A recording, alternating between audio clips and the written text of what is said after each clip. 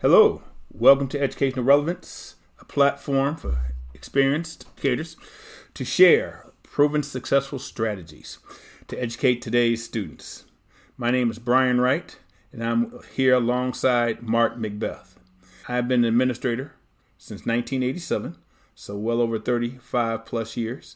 I've been a head administrator for the last 29 years. So it's been an honor to be working in education.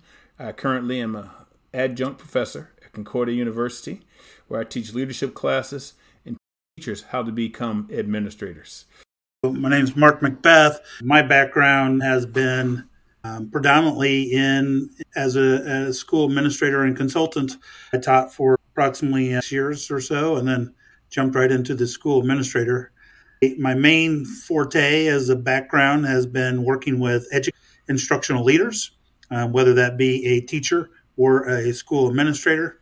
And I also have been somebody that goes into schools when they're struggling and underperforming and help get them onto the right path and help students learn. I always like to make sure I talk about keeping the main thing, which is student achievement. Yeah, I'm such an advocate for student learning and student outcomes. If students are learning, then we're on the right target. If they're not learning, then we're not.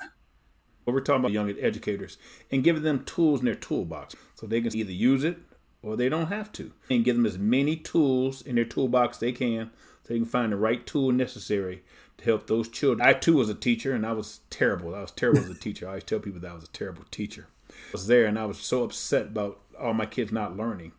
And the way I was going about it, I probably would have been out of education within the next 2 or 3 years because I tried to save everyone. What you can do is attempt to save everyone, but at the same time understand there's going to be some misses. But the hits will be the ones that you're going to remember. They'll be the ones that will be important. So once I learned that and realized there were other avenues I could take, I became much more important as far as trying to get students to be successful in their academic process. So when you're talking about a new administrator, you have to decide what's important, make your decision, and then live the decision you have.